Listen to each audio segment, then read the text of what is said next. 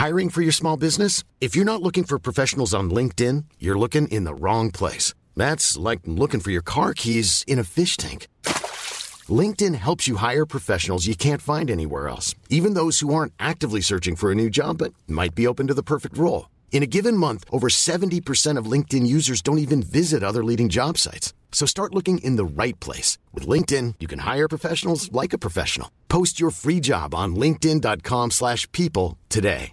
Ready to pop the question? The jewelers at BlueNile.com have got sparkle down to a science with beautiful lab-grown diamonds worthy of your most brilliant moments. Their lab-grown diamonds are independently graded and guaranteed identical to natural diamonds, and they're ready to ship to your door. Go to BlueNile.com and use promo code LISTEN to get $50 off your purchase of $500 or more. That's code LISTEN at BlueNile.com for $50 off. BlueNile.com, code LISTEN. This is Little Atoms, a radio show about ideas and culture, with me, Neil Denny. This week, physicist Helen Czerski talks about the physics of everyday life in her first book, Storm in a Teacup.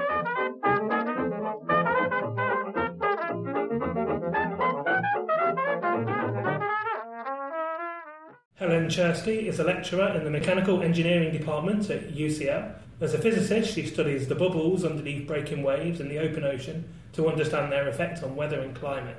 Helen regularly presents BBC programmes on physics, the ocean and the atmosphere. Recent series include Colour, The Spectrum of Science, Orbit, Operation Iceberg, Super Senses, Dara O'Brien's Science Club, as well as programmes on bubbles, the sun and our weather. She's also a columnist for Focus magazine, shortlisted for PPA Columnist of the Year in 2014, and has written numerous articles for national newspapers. And Helen's first book, which we're going to talk about today, is Storm in a Teacup, The Physics of Everyday Life. Helen, welcome to Little Atoms. Thank you very much. So what's the idea behind the book? It's that there's a whole bit of physics that people don't talk about, so I'm going to talk about it, basically. And the best thing about physics for me is that it's all about patterns, that the same little bit of physics that explains popcorn also gives you cake and the internal combustion engine and katabatic winds off Antarctica and all these other things. Physicists are fundamentally really lazy, although not many of them will admit this.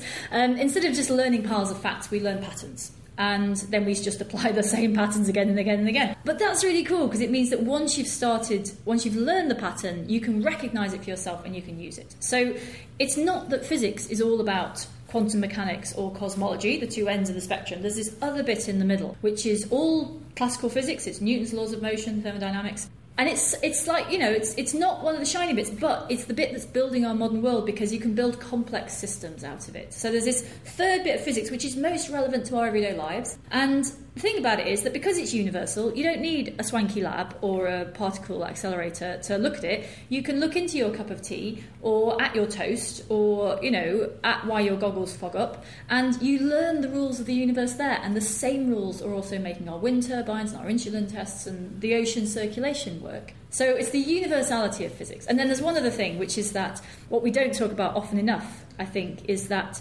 knowing some science changes your perspective. And I think that each of us has three life support systems: a body, a planet, and our civilization. And each one is keeping us alive, and we need to understand how they work. And the bits of how they work and our perspective on them really changes once you know a little bit of physics. That's what the book's all about. It's also fair to say, though, that there's a bit of snobbery about everyday science from scientists, would you say? Yeah, there's this kind of thing, it's just the mundane, that's what we give the kids to play with, sort of, we're doing proper science over here. But you know what? I had a friend at university whose research project in the maths department at Cambridge was, when you pour honey from a jar and it kind of squiggles around in funny ways, like that is so hard that was his PhD. And also these systems, these everyday systems, that's what makes our weather work. They're not trivial.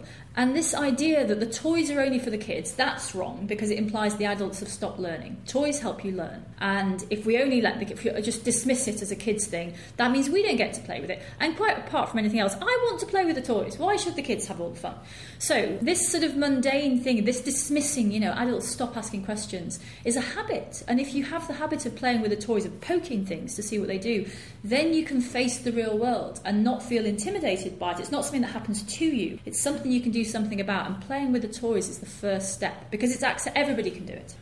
Before we get into the book, I want to talk about bubbles for a moment, and bubbles come up all the way through the book, so we'll come back to them. But the very idea of saying, I studied bubbles, immediately strikes one as being, asks a question. So what does that actually mean in scientific terms? So what is it about bubbles? The first thing is that bubble physicist is a real job. It's very important that everyone knows that. Bubbles are the unsung heroes of the physical world, and there's lots of examples, but there's one which is which everyone's seen it, but no one's thought about it. Right? So imagine you've got one of those cups of cappuccino or something that's got milk foam on the top, and a bubble. But I'm not talking about soap bubbles here. I'm talking about gas bubbles in liquid. Right? If you find a coffee snob and you present them with this cappuccino, quite often what they will do is they will balance a spoon on top of the foam and count the length of time it takes for it to sink through the foam. Now that is weird, because if all that's the foam is made of is water and air, if you put a spoon on top of air, it would fall straight through it. If you put a spoon on top of water, it would fall straight through it. But mix them together to get bubbles, and you've got something that behaves completely differently. And that's why bubbles are important. It's because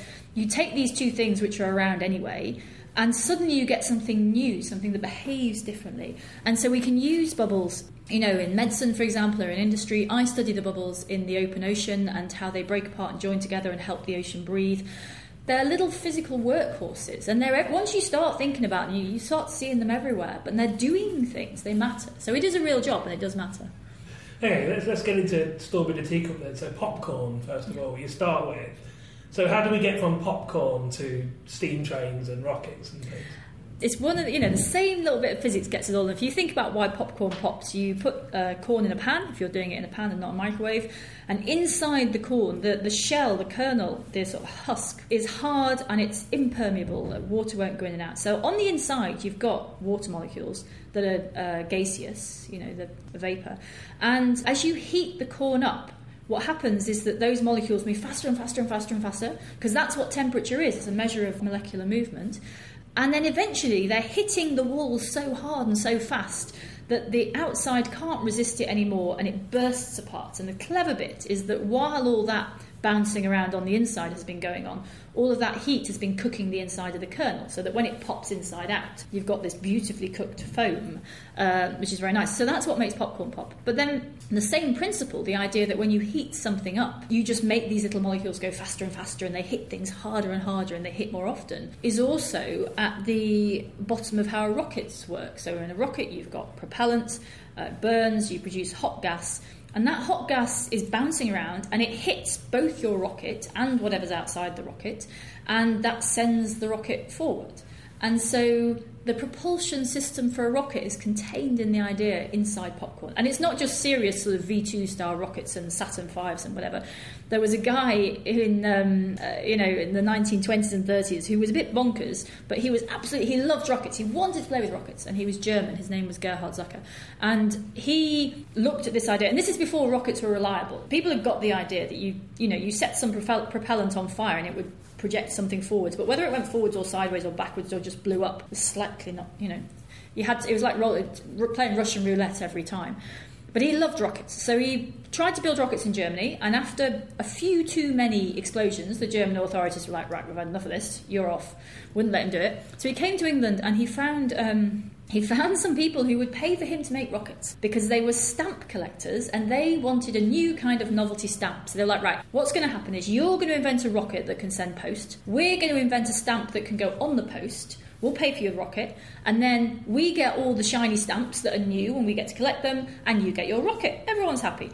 So he spent a while trying to invent this rocket. It was quite primitive. Took it up to the Isle of Skye, set the thing off. It blew up quite a lot, didn't really ever succeed. It was supposed to be the Western Isles rocket post. They got the stamps, which are now very rare and very valuable. I mean, they did get that. And the thing was, the principle could have worked, right? How could it have worked? It's a crazy idea. Well, the idea they had was that, they did it on a remote Scottish island, because a couple of months before, there'd been a pregnant woman on one island who had needed some medical help, and they couldn't get the message to the other island in time to get the doctor, so they were like, we need a faster way of doing things. Wouldn't you just be constantly, every time, have to have a new rocket? There are definitely some logistics flaws. The Indians actually did it. India did have rocket posts and managed a few more flights. But the point was, you don't know until you try. That's the thing about science and engineering. Plenty of people do plenty of things which sound utterly bonkers, and then it turns out they just happen to work. And in his case, he's one of the ones where it wasn't going to happen for him. But he gave it a go. We've got to give him credit for giving him a go, and then we'll laugh at him because he was trying to send postcards by rocket post. But he had, it's the same principle, just applied in different situations. I'm Caitlin Doty, and you're listening to Little Atoms, a podcast about ideas and culture. Can we talk about sperm whales and how sperm whales survive diving too? Whales are awesome, and sperm whales are known for being some of the deepest hunters of the toothed whales. Whales are kind of split into two: the baleen whales, which are sort of massive, great big herbivores, blue whales and fin whales, and then the ones like the orcas that have teeth and are active hunters. And the sperm whales hunt giant squid, and they can do it. The depths at which they hunt can be anywhere from 500 metres to 2 kilometres. The sperm whale has a problem, really, because it's a mammal. It breathes air, and that means it's out up at the surface breathing air. That's all fine, and then it's got to go down and find this squid, and it's got lungs. And so here's the problem, is that water has a significant amount of weight, and you only have to go down 10 metres before you've got a whole extra atmosphere. And if you increase the pressure on the whale's lungs, that means they're going to shrink. The volume is going to decrease because of these gas laws. And so that means that as the whale goes down in the water, its lungs are shrinking and shrinking and shrinking. The pressure inside is going up and up and up. And the problem is that gases like oxygen, for example, become poisonous above a certain pressure. So this whale has a problem. It wants to go down to get the squid, but if it goes down too deep and its lungs just get squished, then it'll poison itself. So what the whale does is very clever. It stores, when it's at the surface, it's not just breathing into its lungs, it's storing oxygen in its muscles, which is why whale meat is very deep red. And then as soon as it starts to dive, it basically shuts off its lungs. So they can't poison it anymore. So the lungs shrink to some tiny fraction of their initial volume because there isn't enough gas on the inside to push outwards. And the whale is basically hunting on the energy, on the oxygen in its muscles. And then it doesn't run out of breath, it runs out of muscle oxygen, and then it has to go back up to the surface. But the thing is that the problem the sperm whale has is the opposite of the popcorn problem. In the case of popcorn, you heat something up and things have to get bigger. In the case of the whale, you've got this enormous pressure making things smaller, and that pressure is going to poison you. But it's all basically, it's the same thing. It happens because all the gas is molecules that are moving around, bouncing into each other like bumper cars. The hotter they are, the faster they go, the more they hit the walls, and the faster they hit the walls, the harder they push. And that explains all of these things. It's amazing. Now, we are going to move on from gas and pressure, I promise, in a moment, but I just want to talk about one other thing, which you've already mentioned. Katabatic winds. Oh, yeah. And I want to talk about them mainly because I like saying it. Right. Whoever was classifying things that day had a really good day. Katabatic winds, what are they?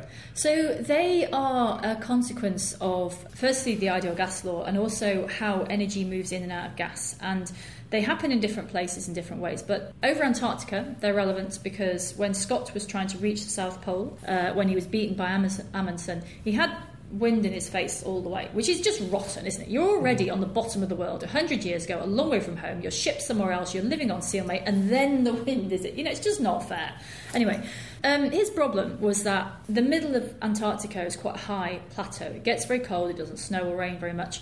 It's constantly radiating heat to space. So any air in the middle cools down because it's radiating away heat. And when gases cool down, the molecules move more slowly, and so they get squished in, so the volume decreases, and that means your gas becomes more dense. And then it will slither out. It'll sort of slide down to the bottom of the atmosphere and slither out like a river across the Antarctic continent. And the other thing that happens is that as it slithers, it heats up, because it's moving into air, which is changing the amount of energy it's got. So it heats up as well. So it's got lots of things going on, but these winds are constantly coming out. They're in their face all the way, and it happens because of this relationship between the pressure and the temperature and the volume of a gas. So it causes big problems. It's not just little things like popcorn. There's big practical problems. And Katabatic winds also, the Santa Ana winds in San Diego, same thing, high plateau.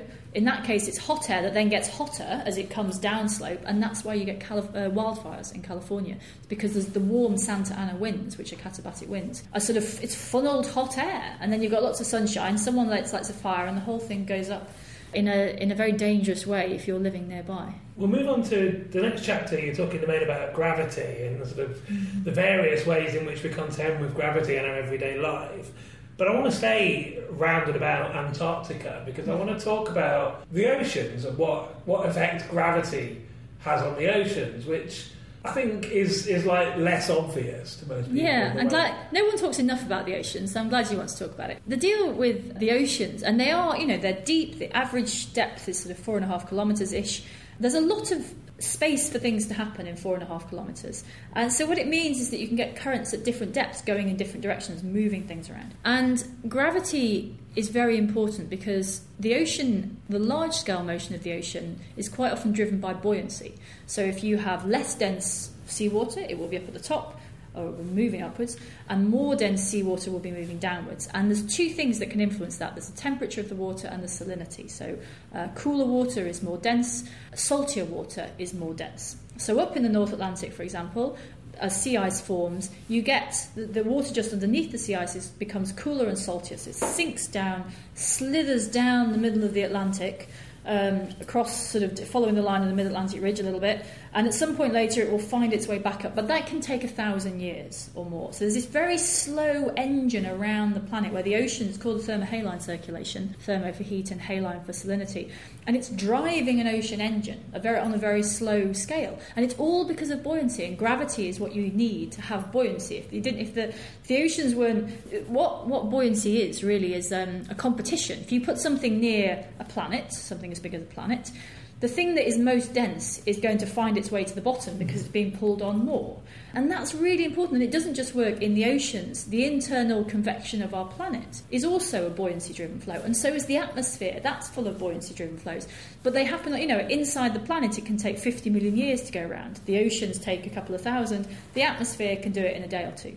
And so it's the same principle, all that starts off with gravity pulling on things, that causes all these different patterns. In this book, you take a trip to Tower Bridge, to like the underground, the inside secret parts of Tower Bridge. Highly recommended as a thing to do that. Yeah, I've never done it, and it sounds really exciting. And this is to show how we might think Tower Bridge raises up is not necessarily the case. Well, the thing is that gravity can work both for you and against you, right? That's why it's worth understanding, because it can solve some of the problems it causes. So if you've got a bridge so Tower Bridge is it's a road bridge. It kind of breaks in half in the middle, and the two halves lift up to either side to let big ships go underneath.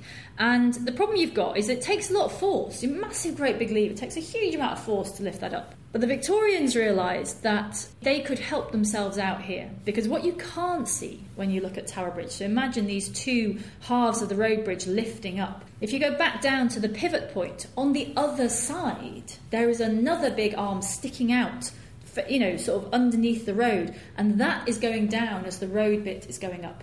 And what that means is that instead of needing lots of force to push up on your road bridge, you have cancelled that out by having gravity pushing down on the other end. And so basically the engines that lift and close that bridge, all they have to do is just give it a bit of a push. It's perfectly balanced. So the gravitational pull is the same on both sides. The overall torque is the same on both sides. And all they have to do is just push it to move it. And they've got this there's this kind of, like, you walk down into this cavern, this brick cavern that the Victorians built, which is where the other side of the seesaw is going down. And up above you, it's sort of rattling a bit. And there's this tiny, it's like a giant beanbag up there made of bits of pig iron, and every year they go up there and they add a few or they take a few away, so that's exactly perfectly balanced.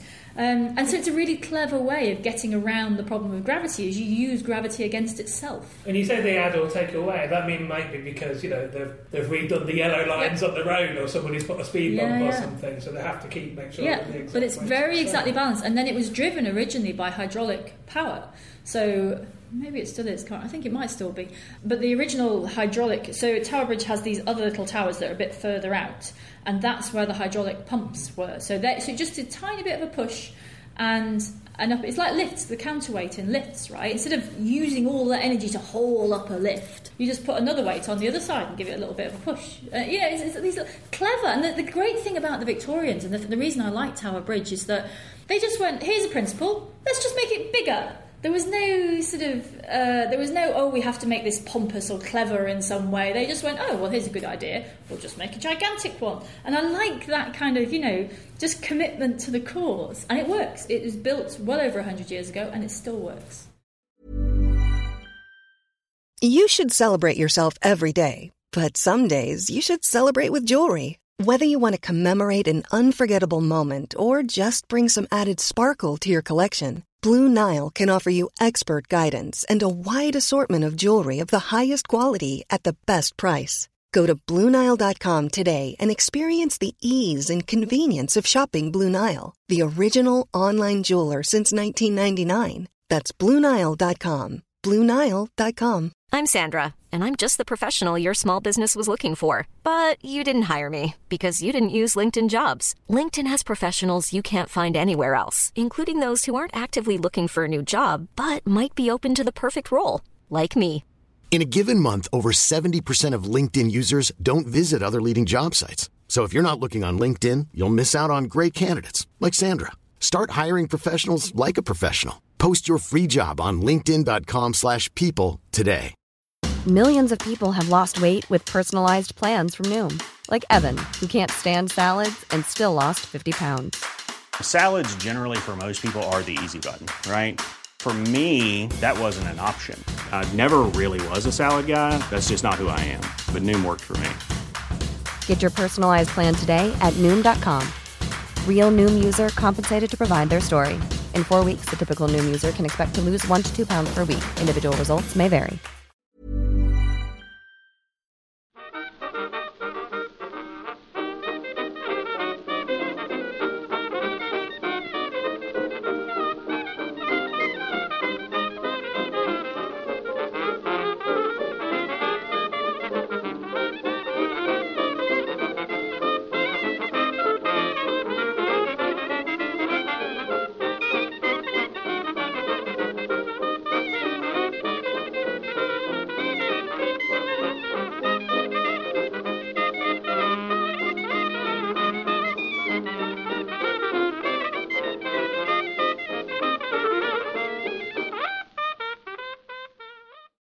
You're listening to Little Atoms. I'm Neil Denny and I'm talking to Helen Czerski. We're talking about storming a teacup, the physics of everyday life. And actually, Helen, we're going to talk about a coffee cup rather than a teacup to start off the second part. So we're going to get on to talk about the chapters about the world are the very small.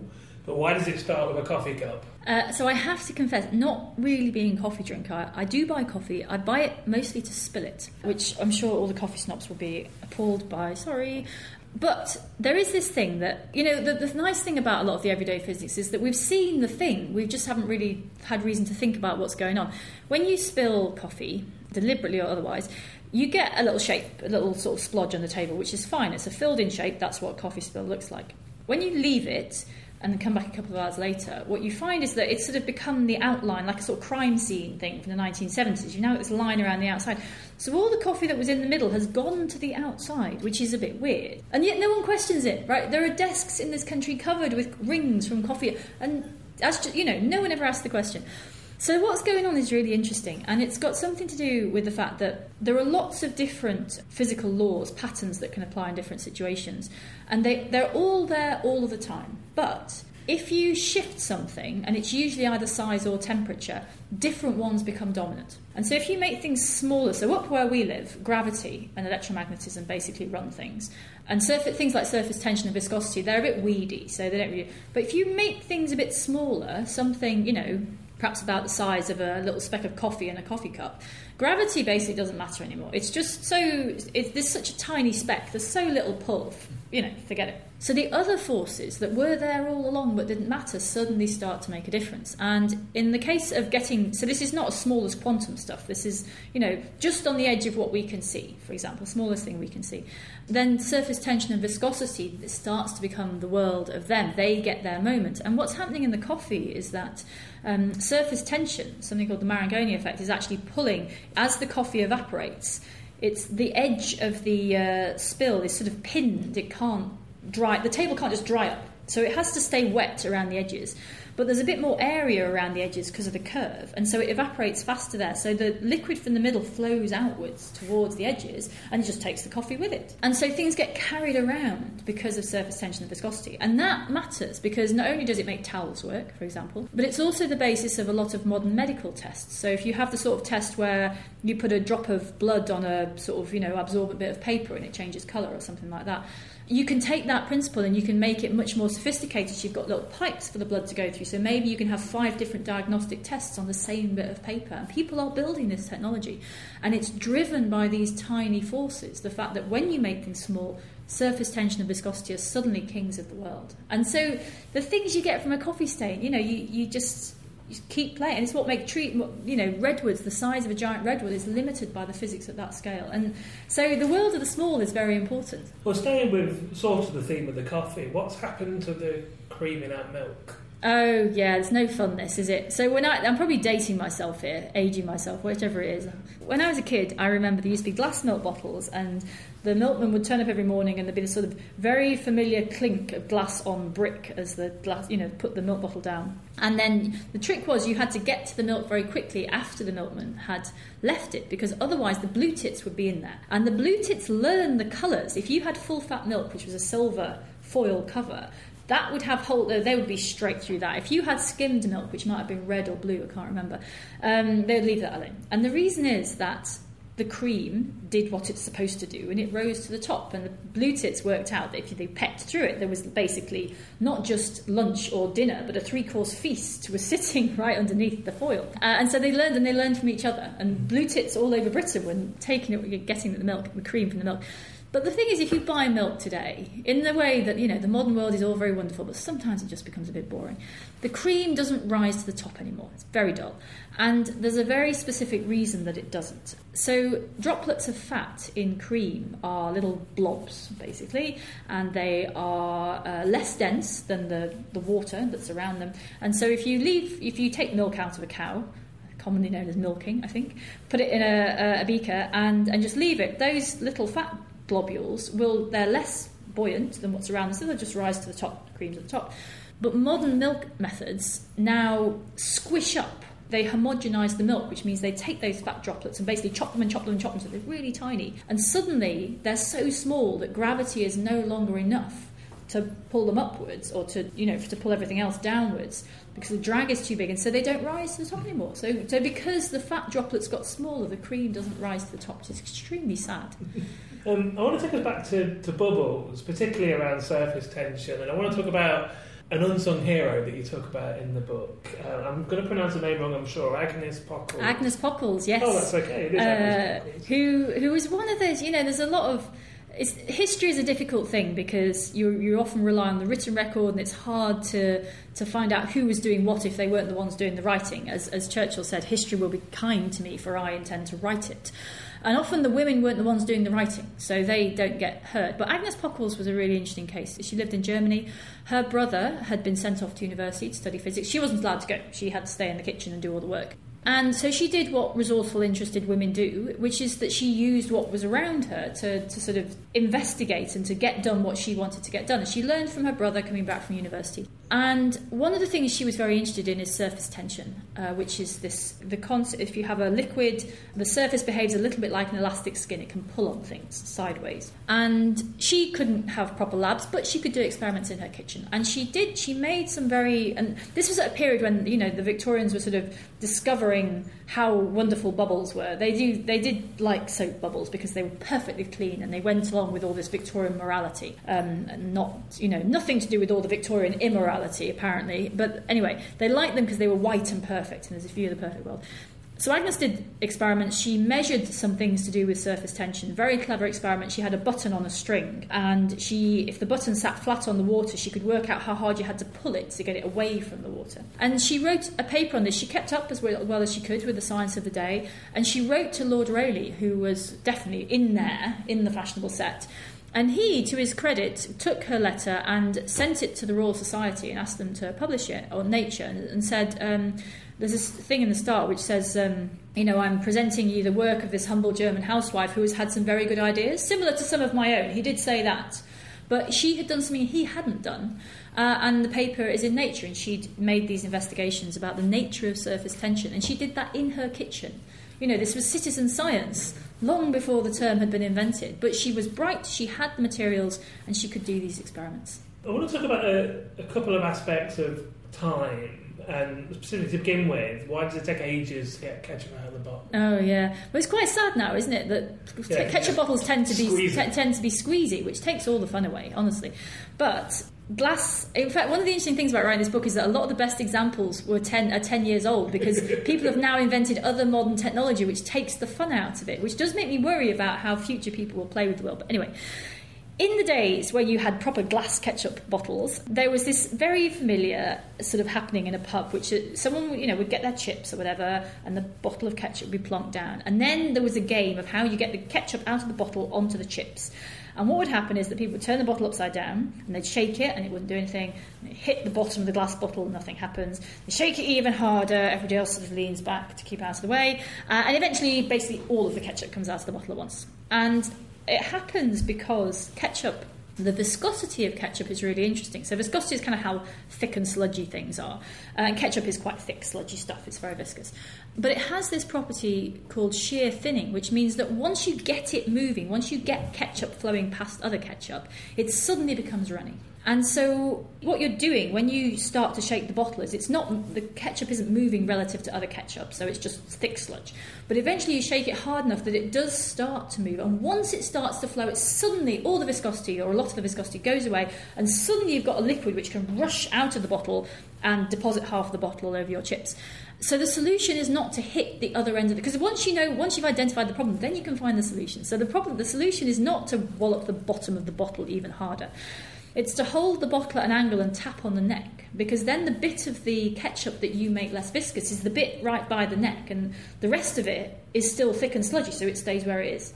So, and these shear thinning liquids, non-Newtonian fluids, which is the technical word for them, are quite common. So our blood is one, toothpaste is another. There's a lot of we can swallow partly because of non-Newtonian. Our saliva is non-Newtonian. So. And they help snails move. So there's all this sort of... Once you've got the principle, you can use it in lots of different places. And the other thing I'd like to talk about in regards to time is an experiment by a guy called Barry Frost. Oh, it's brilliant, this one, isn't it? Pigeon, yeah. This is one of those wonderful questions that kids ask, and the parents are just like, I don't know, just, go back to playing with your toys. So pigeons bob their heads, right? If you walk anywhere near, not Trafalgar Square, now they've got Kestrel or whatever it is, Falcon. But, pigeons bob, that's weird, right? But there is a really good reason that pigeons bob their heads. And the guy who demonstrated what it was this guy, Barry Frost, and he did it by putting a pigeon on a treadmill. So when pigeons walk, their heads sort of bobs backwards and forwards, and he looked at that. He put a pigeon on a treadmill, so the treadmill was moving forward at the same speed that the pigeon was walking. So the pigeon wasn't moving, right, relative to its surroundings. And the pigeon didn't bob its head. And what he deduced from this was that what the pigeon is actually doing is it's not bobbing its head forwards and backwards. What it's doing is shoving its head out forwards, and then the rest of its body walks to catch up, and then it shoves its head out forwards again. And the reason it does that is that pigeons, it seems, see relatively slowly. They need to have the same view for quite a long time. And if you're moving continuously, your view keeps changing. So what they do is shove their head out forwards, and it stays where it is, and it gets a nice view of what's going on, and then the pigeon catches up, and then it goes forward again. So a pigeon sees is snapshots. And the reason that's interesting... Oh, and there's this wonderful bit. So he demonstrated that the reason the pigeon didn't bob its head on the treadmill, because it didn't need to, because its surroundings weren't moving. But then there's this wonderful bit in the paper where... He says once they switched the treadmill off, but they didn't completely switch it off. And after a while, what they noticed was that the pigeon's head was just stretching out further and further and forwards to keep up with the strands until the pigeon fell over, which is just this brilliant image. Because if I was them, I wouldn't have done that once. They wrote it in the paper like they were like, oh dear, I'd have been doing that all day. Anyway... But the point is, it takes time to see and to process. And we might laugh at the pigeon, but we're only a little bit faster. And the point of telling that story is that there's a lot of time to play with that's faster than the speed we deal with the world. And, the pigeon's only a little bit slower than us. in lots of other ways, we are effectively like the pigeon. We're dealing with information coming to us. It's taking us a long time to process it. The physical world is getting on with it really, really quickly, all around us. And it's just that we don't notice because we're quite slow and complicated. But, that's why things like computers seem like magic. It's not that they're going that fast. It's just that we're so slow that they've got all this time to do things in before we notice. We're about out of time. I just wanted to finish with one other question, which is, as it happens, one of the chapter titles of the book. Why don't ducks get cold feet? Ducks have some fascinating physiology, and you will often see them, especially in the winter, sort of toddling around on ice, and, it's cold. We're all dressed up in hats and wool and things. And the duck's just toddling around with its bare feet on the ice, which must be really uncomfortable. Except it isn't. There's two problems with it, right? One is why don't its feet freeze? The second thing is, why doesn't that cool the rest of the duck down so much that it just keels over from hypothermia? And the answer is that the duck's doing something really clever. It's using this law of physics that heat moves from the hot thing to the cold thing. And so down its legs, down each leg. It's not like that joke about the circulation where some school kid apparently wrote that the way the circulation works is it goes down one leg and up the other. It happens in both ways in the same leg. And but the artery and the vein, the bit going down, the bit going up, are right next to each other. And so as the blood goes down the leg, it's heating up the blood coming up the other way. And as it goes further and further down the leg, the blood going down gets cooler and cooler, and the blood going up gets warmer and warmer. And down you get the feet. The feet are at sort of 5 degrees or whatever it is, and both the going up and going down are then at 5 degrees. But then as soon as the blood starts coming up, it starts being heated up by the heat coming the other way from the artery. And by the time it gets back into the middle of the duct, it's more or less duct temperature again. And this thing is called a countercurrent heat exchanger. And it's a really clever way of using physics, so all that happens in that system is that heat energy flows from the hot thing to the cold thing. And yet, that means that the body of a duck can be at 40 degrees, whatever it is, and its feet can be at 5, and the duck is totally fine. That's where we're going to have to finish it. There's absolutely tons more of this sort of stuff in Helen's book, which is Storm in a Teacup, The Physics of Everyday Life. It's out now from Bantam Press. Helen Czerski, thank you so much for coming in and sharing it with me. Thank you. You've been listening to Little Atoms, a radio show about ideas and culture. This episode of Little Atoms was produced and presented by Neil Denny and was broadcast on Resonance 104.4 FM. You can find the Little Atoms podcast on iTunes, and you can follow the show on Twitter at Little Atoms. If you'd like to donate a little money to support the show, you can do so at littleatoms.com. Thanks for listening.